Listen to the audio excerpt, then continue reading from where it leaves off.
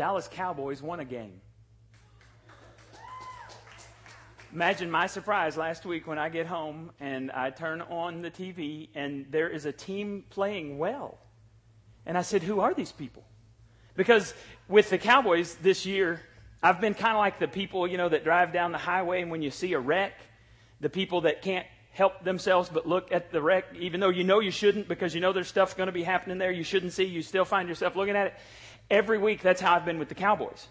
I knew they were going to be beaten, but I would still have to turn it on to see who the stupid people were. See, I can't stand stupid playing football. By that, I mean stupid men making stupid mistakes over and over again and never being held accountable for their stupidity. I can't stand that, but I would still have to turn it on because I wanted to see which week who would step up and be the stupid player of the week. And week after week, multiple men were vying for that honor. Stupid player of the week. I could have voted on several. I wish they'd have had that, man. We should have texted that in. Stupid play of the week. So when they won, I was like, wow. Are these the same dudes? They had the same names on the back. They had the same star on the helmet. But for 1 week, what changed? They played inspired football for 1 week.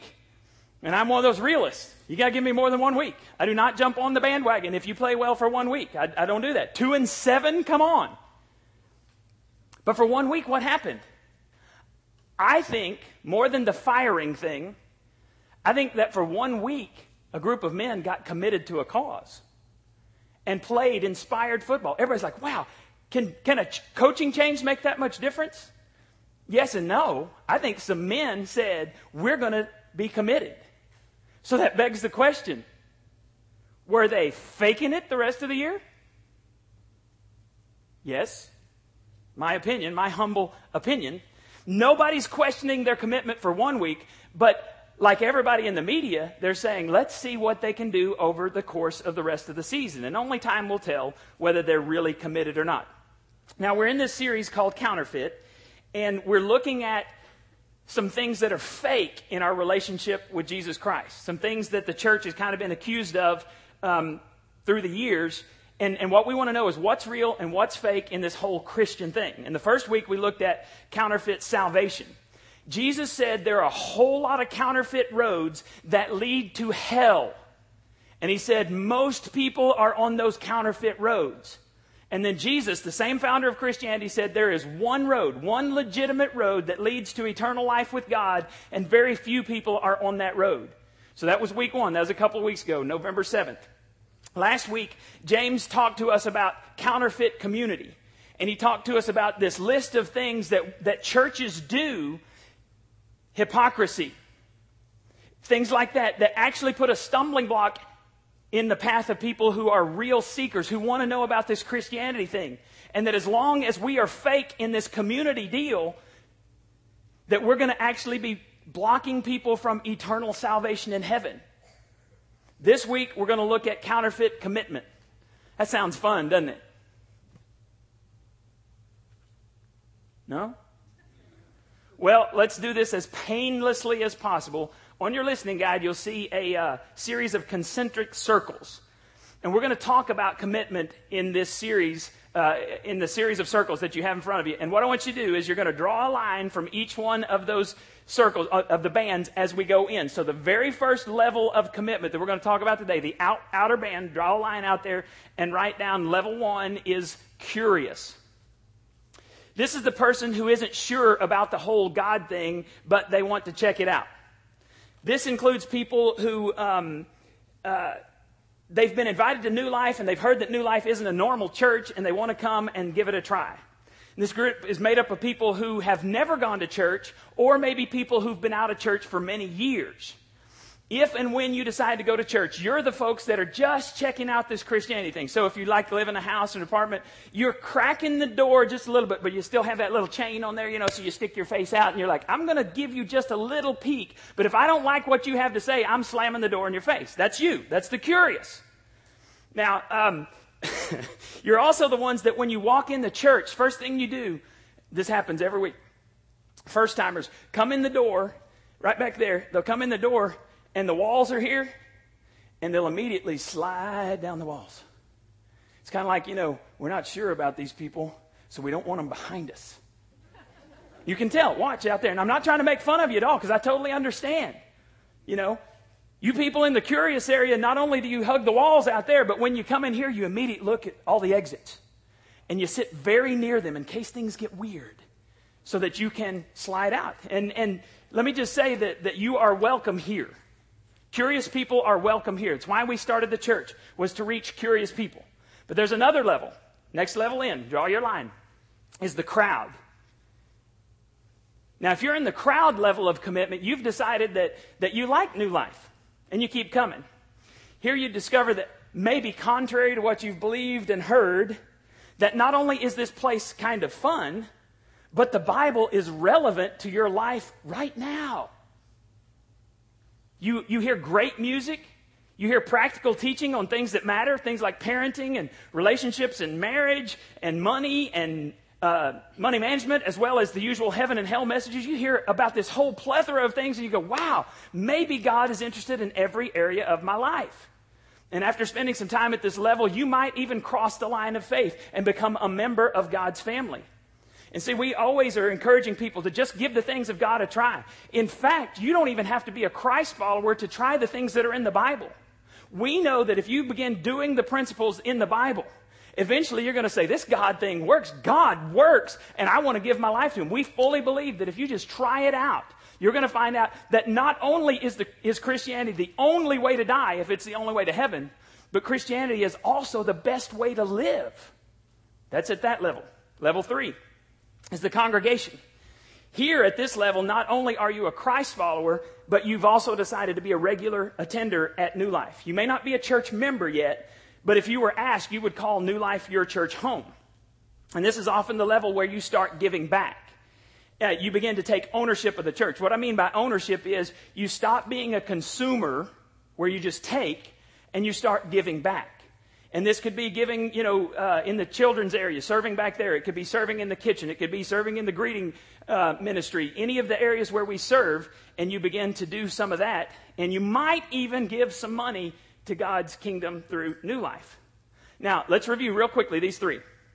Level 1 would be like getting some free tickets to a football game, and you decide to go to that football game simply to see if you are interested in football.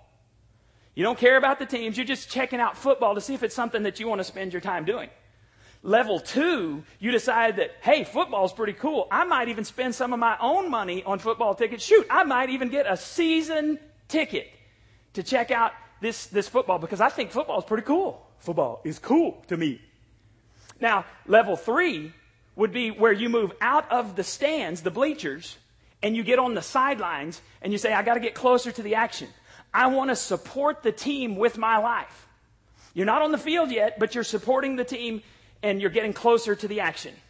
Level 3 people are personally invested in the local church. So for our purposes, personally invested in New Life. All right, now let's move to level 4. This is the very inside. This is called the core. When you reach this level, you are no longer on the sidelines. You are a player. These folks have said, I'm all in. I'm going to be a fully devoted follower of Christ come hell or high water. I'm going to be devoted to not only Christ, but to His local church, which is called the Bride of Christ. I'm not going to casually date the Bride of Christ. I'm all in, and I am committed to the Bride of Christ. Now, what we're going to do the rest of this time is we're going to talk about the core. There are 6 characteristics of the core, and this is a serious relationship with Jesus Christ. And this is the least common denominator if you want to be called a member of the core group. So, characteristic number 1 is committed to New Life Community Church. These are church members. If you've ever taken our 101 class, by the way, the next 101 class, Discovering Church Membership, is coming up December 12th. That's the second Sunday in December. There's a sign-up sheet back in the back. You put your name down there. The very first thing we do is we read a verse on page 1 of your student syllabus, and then we talk about the goal. The very last sentence on page 1 is the goal of our 101 class is that you'll commit yourself to Jesus Christ and you'll commit yourself to New Life Community Church. Because by definition, You cannot be a member of this church if you're not a member of God's family. So we spend a lot of time talking about what it means to have a relationship with Jesus Christ and being in His family. And you technically can't even join our church unless you're a member of God's family first. So we spend some time on that in our New Life, in our 101 class. And then we ask you, somebody's flicking their pen. Sorry, that just gets on my nerves. And I tell you early on so that I don't just check out. Be glad I'm not taking hydrocodone. After my knee surgery, hydrocodone hypes me up. The day after surgery, I cleaned the kitchen. I washed dishes. I cleaned the bathroom. Janie's like, give him more. Sitting in my chair, propping up my knee, and I'm just sweating like crazy. So be glad I'm not on. Janie called the doctor and says, we can't live like this. You must give us better drugs. So I'm no longer on hydrocodone. But anyway, so just the clicking thing distracts me. It's nothing personal. Now, all right, where are we? Okay. Now, at the end of 101, we ask you to sign a commitment card. And the card says, I have given my life to Christ. I am a member of God's family. I've been baptized. And I commit to New Life. There's a series of things we go through, and we tell you what you're committing to. And we ask you to sign on the dotted line. Why do we do that? Because you become what you are committed to. If you're committed to drugs, you become a drug addict. If you're committed to work, you become a workaholic. If you're committed to collecting toys, you spend all of your life buying the biggest, baddest toys you can so that you can play with them and so that everybody can think you're cool. And if you're committed to Christ, then you're going to commit your life to His bride. You don't casually date the bride of Christ if you are part of the core. Now, this is the church, is the bride, and so look at what Ephesians 2:19 says. You are no longer strangers to God and foreigners to heaven, but you are members of God's very own family, citizens of God's country, and you belong. Underline, this is on your listening guide, underline those two words, you belong, in God's household with every other Christian. You belong. There are two words that can describe the Christian life. Believe, and belong. You believe that Jesus Christ is God's Son, that He died on the cross, that He raised from the dead, and that you cannot get to heaven without His forgiveness of your sins. You believe. But the second thing in the Christian life, God never just gets you into the kingdom of God and leaves you alone. You belong to a local church. Believe and belong. And so you understand this idea of citizenship that it talks about here in Ephesians 2:19. Now, those of us who went to Haiti understand the idea of citizenship because of the things that we experience. I want you to hear just a few things from the folks, some of the folks who went to Haiti, and then we'll continue this talk.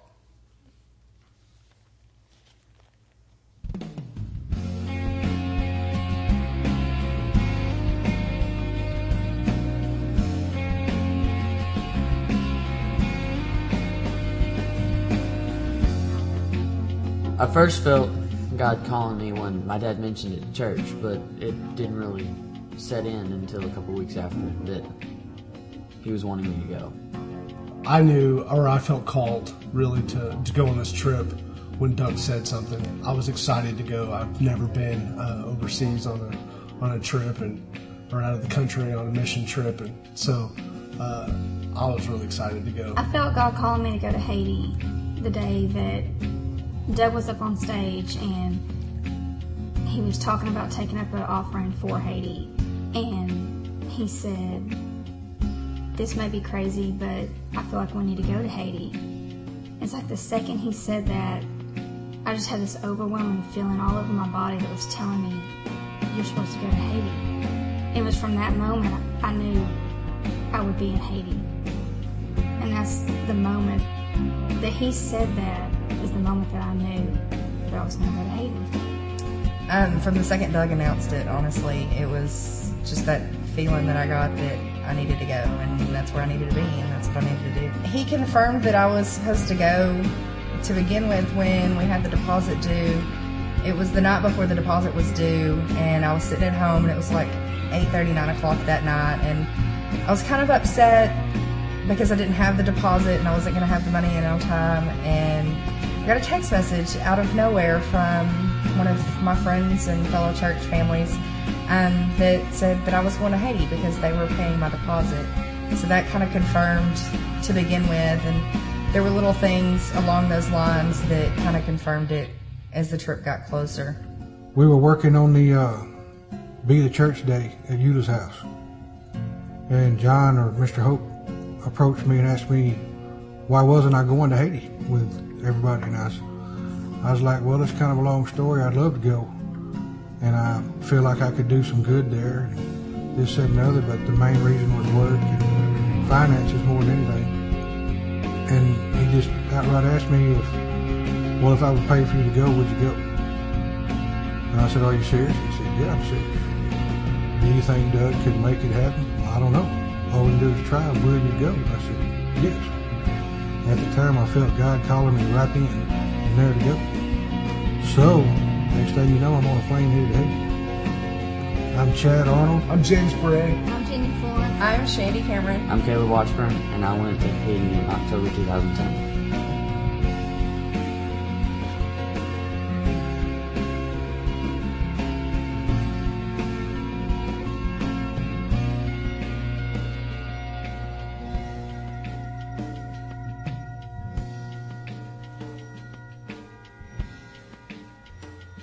Those of us who went to Haiti, when you fly in, they told us that when you get there, it's going to be crazy. And crazy doesn't begin to describe the scene at the airport. You get off of your plane and you get on a bus, and they take you to this terminal, and then they literally take you to a barn. Customs is in a barn. And one of the things that they told us on the flight was we had to fill out this form saying why we were going to be in the country. And it's this form. If you're a visitor, you have this special form. If you're a citizen, you have a different form. And so you fill out the top and the bottom, and there's a perforated edge, and you're thinking, why do I have to fill out the bottom? But anyway, you get there, you give them your passport, and you give them your declaration form, why you're going to be in the country, how long you're going to be in the country. They rip off the bottom half, they stuff that in your passport, they stamp your passport that you are a legitimate visitor from the United States, and then they put that little bottom half in there. Why do you think they put the bottom half in there? Because when you leave the country, you have to give that back so that they'll know you're getting out of their country when you said that you would. When we came back to the United States, we filled out a different form because we're citizens of this country. And we walked forever. By the way, American people are punks. Just want you to know that. They were running over some of our people in our group as they were trying to get through customs. And it's not like you're going anywhere fast when you go through customs. And then the funny thing is you come around the corner and there's 8 million lines for visitors coming to the United States, and all of them have about 12 million people in them. And then you get to keep walking, if you're a citizen, over to the citizen lines. And they're much shorter. And you give them your passport and they say, everything cool? Yes, stamp, and you're in. You're a citizen because you live here. Well, people who are citizens of the kingdom of God understand some different things than people who aren't citizens. Citizenship in God's kingdom is not optional in the Bible. And if for no other reason, the fact that it's not optional in the Bible, it is not optional for a core person. They say, I'm giving my life to Christ, but I'm not going to pull this trash about I can worship God anywhere. Yes, you can, but you don't very often. I can worship God out there fishing. Yeah, you do, but you're probably thinking about fishing. I am. When I go hunting, I'm thinking about hunting. Now, there may be some times I look around and go, wow, God, you made a good country here. Thank you, God, for this country. But then when a deer comes out or if a fish hits my lure, then I'm thinking about that. I'm no longer worshiping God, so don't give me that trash about you worship out there on the lake. If you hate the bride of Christ, you have a problem with Christ.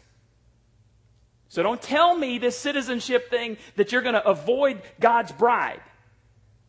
That's a bunch of bull. That's the Greek term. Now, look at 2 Corinthians. Oh, wait. Jumping ahead of myself. So, citizenship in God's country. So, if you're interested in becoming a member of this church, sign up for December 12th. Second characteristic of the core. You're committed to spiritual growth. Committed to spiritual growth. Colossians 1:10 says, you will grow as you learn to know God better and better. Core people have said, it's not enough to be a member of the family. I got to become more like my dad. And so they're going to do everything they can to become like Christ. Did you know a mark of maturity is when you can feed yourself? A mark of immaturity is when you expect other people to feed you. The worst thing about the kingdom of God is there's so many Christians who do not know how to feed themselves spiritually, and they demand that the preacher do it, and that the preacher show up every time they have a little runny nose and pray for them. Guess what? We don't do that. We'll pray for you from a distance. God's got just as much power. Now, I'm not talking about serious stuff, but I'm talking about things. We're not going to be at your house every time you need something, because at some point you need to grow up spiritually. You need to get involved in small groups so that you'll have a close core group of people that you can do life with. Thank you. And let me show you how you can tell if someone, because this says you'll grow to be more like Christ, you'll look more like Christ. Let me show you from the scripture how you can tell if someone is committed to spiritual growth. It's in 2 Corinthians 3:18. So our faces are not covered. They show the bright glory of the Lord as the Lord's Spirit makes us more and more like our glorious Lord. Now there's a whole lot of meaning behind this, but here's the basics.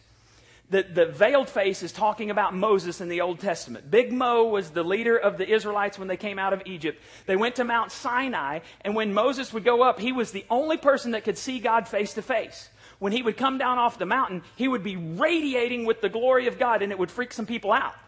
Or when he would go into the Holy of Holies when they had the tabernacle, when he would come out, his face would be real shiny. And people were like, dude, there's something messed up about that guy. So he would cover his face with a veil so that it wouldn't freak the people out. But also, the longer he went without spending time with God, the more the shining faded. So he didn't want to freak people out when he was real shiny, but he also didn't want people to know that the shininess was fading because he hadn't been with God in a long time. So this scripture is talking about not the old covenant where Moses had to veil his face. This is talking about the new covenant, which is in the New Testament. Here's the cool thing about the New Testament is you and I are called priests. If you're in God's family, you are a priest. You don't have to go through ceremonial washings. You don't have to climb to the top of Mount Sinai to be in God's presence. You have the right to go into God's presence. You are just as valuable in the kingdom of God as I am, and you can stand before your king and you can radiate his glory without veils or anything like that. You don't even have to ceremonially cleanse yourself like they did in the Old Testament before you go see God. You can worship God anywhere, anytime you choose. Problem is most of us don't choose to. Yes. Now, Colossians 1:10 says you'll grow to be more like Christ as you spend time with him. 2 Corinthians 3:18 says you'll glow as you spend more time with God. So it becomes real easy to tell the people who've been with God and the people who haven't been with God. Not only is it in their actions, it's in their faces. It's in their words. It's in the way they handle problems even. As you spend time with God, you begin to look like him. You bear the family resemblance. And you begin to radiate the glory of God. Because you become like who you hang out with. If you hang out with God, you will begin to look like him. Third characteristic of the core. They're committed to worship. John 4:24 says, God is spirit, and those who worship him must worship him in spirit and in truth. Whole lot of meaning here. He's talking to the Samaritan woman, the woman at the well, and she's saying, well, you Jews say that you can worship God in Jerusalem at your temple, but the Samaritans worship here. And Jesus goes, let's just cut through all of that, and let me just tell you, God is looking for true worshipers, and true worshipers worship him in spirit and in truth. Now, the simplified, oversimplified explanation of that is, spirit means your feelings. Truth means your mind. Now, in the Baptist church, we've gone way over here to get away. We're scared of feelings. We're actually scared of the Holy Spirit. If he shows up and tells us to do something, we will run away from him because we're scared of the Spirit and feelings. So we go over here to, it's just facts and, just the facts, and it's dry and it's dull. You imagine if you were in a dating or a marriage relationship where all you ever do is talk about facts. It is dull and nobody likes it. But then there's some other denominations that have gone to the other side, and it's all about feelings. Forget facts. Even forget sometimes what the Scripture says. If I just feel like worshiping Jesus, woo! So at our church, we try to do both. We try to be in the middle. Because Jesus said you got to use your mind and your feelings. Man, if you never get caught up in worship, right back there, I stand back there by Ashley when we were singing I'm Forgiven. And just mentioning it, I'm getting chill bumps. Because I was thinking, I just had to close my eyes. I quit singing, and I just imagined the cross. And I just got caught up in worship. and I felt it. I don't always feel it. Sometimes I worship just because I know it's the right thing to do and I don't feel like it, and I might worship until I feel it. But do you understand? We do both here. We're middle of the road. We want you to worship with your mind, but we also want you to worship emotionally.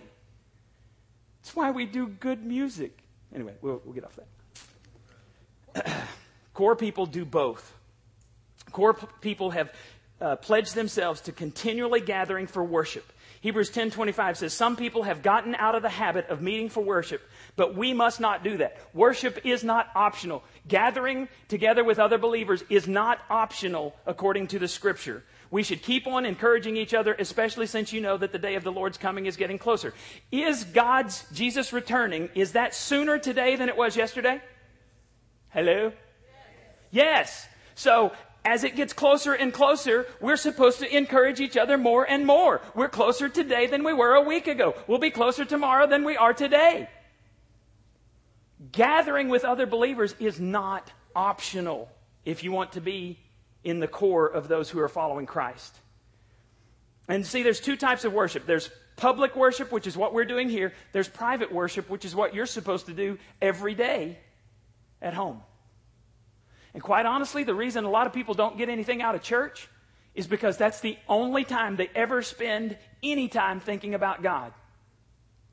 If you will prepare your heart before you walk in those doors, your experience with Jesus Christ will be much richer, much fuller, and you'll look a whole lot more like Him. And you'll act a whole lot more like Him. And people will notice the glow in you. There's no way you can come here 1 hour out of 168 hours in the week and then think about hell and everything else in the world and look like Jesus. That math doesn't work. And I'm not talking about spending hours and hours. I'm talking about consistent time every day, 10, 15 minutes, where you pause and you say, God, it's all about you. Everything I have is about you. So open my eyes today and let me see you in every person I meet. Try that for a week and see if people don't notice a difference in you. And the difference is because God is taking control of your life. Number 4. People at the core are committed to other believers. Ecclesiastes 4:9 says, 2 people are better than one, for they can help each other succeed. When you work out, are you more likely to work out, and are you more likely to work out harder when you have a partner or when you're by yourself? John's a physical therapist. Karen's a physical therapist. Do people work out better when you're present with them or when you're not present with them? It's when you're present, right? They're going to work a lot harder. Y'all watch The Biggest Loser? When Bob and Jillian are in the room, do they work out harder? When Bob and Jillian are at the table, do they eat smarter? Yes. The Bible, this is a biblical principle. Where 2 people are, you can help each other succeed. And then it goes on and says, where 3 are gathered, that's a strong bond. That's a cord that's not easily broken where there's 3 of you. So people in the core, they understand that true life only happens in the context of relationships. So core people come to public worship. Core people, they worship privately, but they also get together with a small group and then sometimes even a smaller group. There are groups of men and women that are meeting for what we call accountability on a regular basis because they get with somebody who will challenge them spiritually, someone who won't ask them easy questions or accept easy answers. And some of you are going to go, wow, man, I don't want that. Then you don't want to be core. Then you're not really serious about getting close to Jesus because we can deceive ourselves. And men need some men looking them in the eye, asking them tough questions. Women need women looking them in the eye, praying for them about the men in their lives that are driving them crazy. That's another sermon. Women need women who understand them and will pray for them and challenge them. That's what it means to be in the core. Number 5, core people are committed to serving. Core people view New Life not as just a place they go to worship. They view New Life as a place to make a difference with their lives. They're asking God to show them their spiritual gifts. They're examining their past to get healing from their hurts, their habits, and their hang-ups. They're looking at their experiences and they're saying, God, what in my life have you brought me through that someone else might be able to learn from? They're looking at the areas where they're passionate and they're serving as best they can. We got back from Haiti on the 29th of October, November 2nd or 3rd. I got a phone call from a guy in Florida who's thinking of going to Haiti. And we talked for about 20 minutes, and he said, man, I just need to know some things. He said, I've got to go to my board tonight, and they're going to ask me some questions. They want to know about the cholera epidemic. They want to know about security. They want to know about this Praying Pelican group. The reason he called me was because I had been where he wanted to be. And I had a different perspective than he had because he'd never been there. I said, dude, let me lay this out for you. Cholera is not a problem because we had bottled water from Culligan everywhere we went. We drank only bottled water. We ate only food prepared by people that we knew were using sanitary conditions. As far as security, man, we stayed in a church where there were security guards 24 hours a day, 7 days a week. But let me tell you, we never once saw any problems. When you're in the middle of God's will, you got a big God who can take care of you. Even when the storm came and we're sitting in the rising waters and I'm going, wow, and watching the water rise and go over Chad's foot because he was sitting on the back of the tap-tap. By the way, a tap-tap is just a modified pickup it's like a taxi. You can get about 8 Americans in it and 24 Haitians. I'm not kidding. I'm not kidding at all. But Chad and Jared were sitting on the back, and we're stuck in traffic, and the water's rising, and I'm watching Chad's foot, and I'm watching the water get closer and closer and closer to his foot, and finally it comes over his foot. And in my mind, no panic.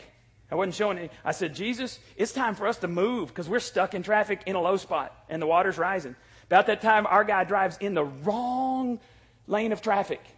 Big truck. All I could see was headlights. But we were out of the low spot. And we were stuck, and he's honking, and we're honking, and everybody's honking, but we're out of the low spot. And man, in Haiti, when you get out of line, they don't let you back in line. I don't know how we got back in, but Jesus was watching out for us, even in the midst of that. Because about the time we moved, I looked at the car behind us, they moved, and the water washed over the hood of the car. When you're in the middle of God's will, it's His problem to protect you.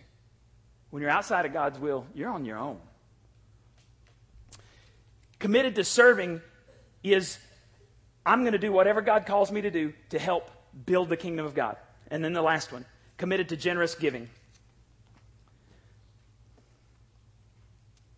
Proverbs 3:9 says, honor the Lord by giving Him the first part. Underline those 2 words, first part of all your income, and He will fill your barns with wheat and barley and overflow your wine vats with the finest wines.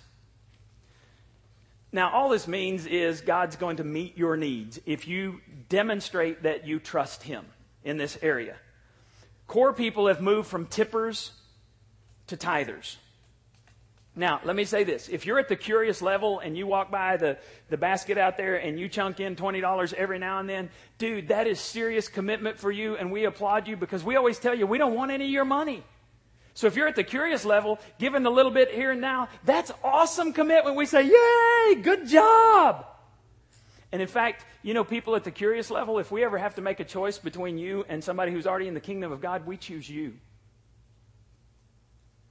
We make our decisions based on the people who are not even in the kingdom of God because we say it's unacceptable to know about heaven and not tell everybody we can find.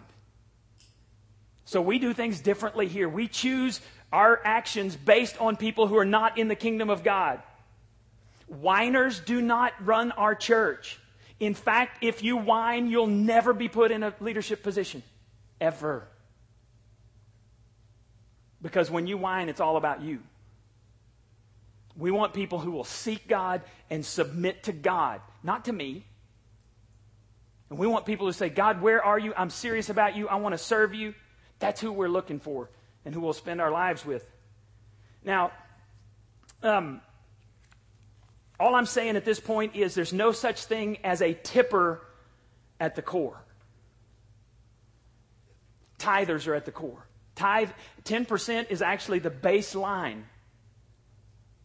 The Bible says God loves a generous giver. And so if you're just at the 10% level, you're probably not where God wants you to be eventually. Now you start somewhere. I'm not trying to make you feel guilty. I'm just saying these are the base level commitments of someone who is at the core. Now, the question is, which level is the real thing? And my answer may surprise you. because it depends on who you are and where you are. If you're part of the curious, then coming here represents major commitment for you. You are investigating the things of Christianity, and a lot of people don't ever do that, and we will cheer for you, and we will keep opening the doors for you. And if you're curious and you're not sure that this God thing's even real, then levels 2, 3, and 4 are not even realistic options for you. That would not be authentic for you yet. Now, let's say that you're a person who's already made a decision to follow Christ, and you come in at level 2 or maybe 3. You like the music, you like the dress code, and the preaching's not as bad as what you thought it was going to be. You settle in at the same level and you get comfortable and you're not even worried about changing levels. In fact, you don't want change. You don't like change. Then you're a faker. Because the kingdom of God is not about maintaining the status quo. There's nothing more counterfeit than someone playing the Christian life. And you're a poser. And you need to make some decisions today about whether you're going to be real or not. Because the Christian life is all about movement. It's not so much where you are as where God wants you to go. God loves you right where you are, but He loves you too much to leave you where you are. So don't put this next one up yet, Ashley. There was something I meant to put on your listening guide. I didn't get it. I want you to write this down. I just completely forgot to put it on there. Write this down. Whatever level you are at, or say whatever level I'm at, right? Write I. Whatever level I'm at is a great place to start. You can go ahead and put it up now, Ashley. But a horrible place to stop. If you don't get anything else out of this message, get that. Wherever you are is a great place to start. But it's a hideous place to stop. I remember way back in 8th grade, we had to do Texas history. And y'all remember that? If you grew up in Texas, you had to do Texas history. And one of my favorite stories was the Alamo. I remember the first time we went to the Alamo was a couple years after that. And I remember walking around. I was so disappointed that the Alamo was in the middle of San Antonio, because I just couldn't envision what was going on. I read and I asked questions. And then one time we went to my uncle's house, which is out near Uvalde, which is near John Hope's place. Those of you who know John. We were going from Uvalde to Mexico, and out in the middle of nowhere was the set where they had filmed the movie The Alamo. And they left it after the war scene, and so it's just torn up, and it's in the boondocks. And we went out there and climbed up the walls, and I got a very clear picture of what it must have been like to be, because historians dispute all this, because everybody died who was in there. So we're not sure exactly how many were in there, somewhere between 150 and 188, somewhere in there. And everyone who stayed there died there. So we don't know exactly what all happened inside. There is a legend that Colonel William Travis, that right before the last battle, there are thousands. By this time, there's somewhere between 3,000 and 4,000 Mexican troops surrounding the Alamo. And there's maybe 187, 188 people in there defending. So legend, we don't know about this because a lot of people argue. I don't care whether it's true or not. It's a good story. Legend says that Colonel William Travis took out his sword and drew a line in the dirt. Let me read you just a little bit of this legend. Maybe, maybe not. So he gathered his fellow defenders that Saturday afternoon and gave them a speech. "We must die," he began. "Our business is not to make a fruitless effort to save our lives, but to choose the manner of death." He saw three possibilities: surrender and summary execution, trying to fight their way out only to be butchered by the Mexican army, or remain in this fort, resist every assault, and sell our lives as dearly as possible. Then with a flourish, he takes out his sword and draws a line in the dirt. He said, "I now want every man who is determined to stay here and die with me to come across the line." One by one, men stepped across the line. Sam Bowie was too sick, and so he begged a couple of men to carry him across the line. And they gave their lives for the freedom of Texas. They were the Texians. And their sacrifice gave the Texas Army enough time to gather and eventually win our independence. Well, here's the thing. Today, God has drawn a line in the dirt. Whether this story is true or not, this one is. God's drawn a line in the dirt, and he says, if you're serious, you'll move from where you are to the next level. Would you bow your heads for just a moment? Today could be the most significant day in your life based on the choices you make in the next 2 minutes. If you're at the curious level and you're ready to make a more serious commitment to Christ, maybe you've not even given your life to him, here's how you become a member of God's family. You say, God, I know I'm a sinner. You can pray this right now where you're sitting. I ask you to forgive me of my sins and to be the leader of my life from now on. If you say that and mean that from your heart, the Bible says that God adopts you into his family. Real simple, in 1 John 5:11 through 13, it says, if you have the Son of God, you have life. If you do not have the Son of God, you do not have life.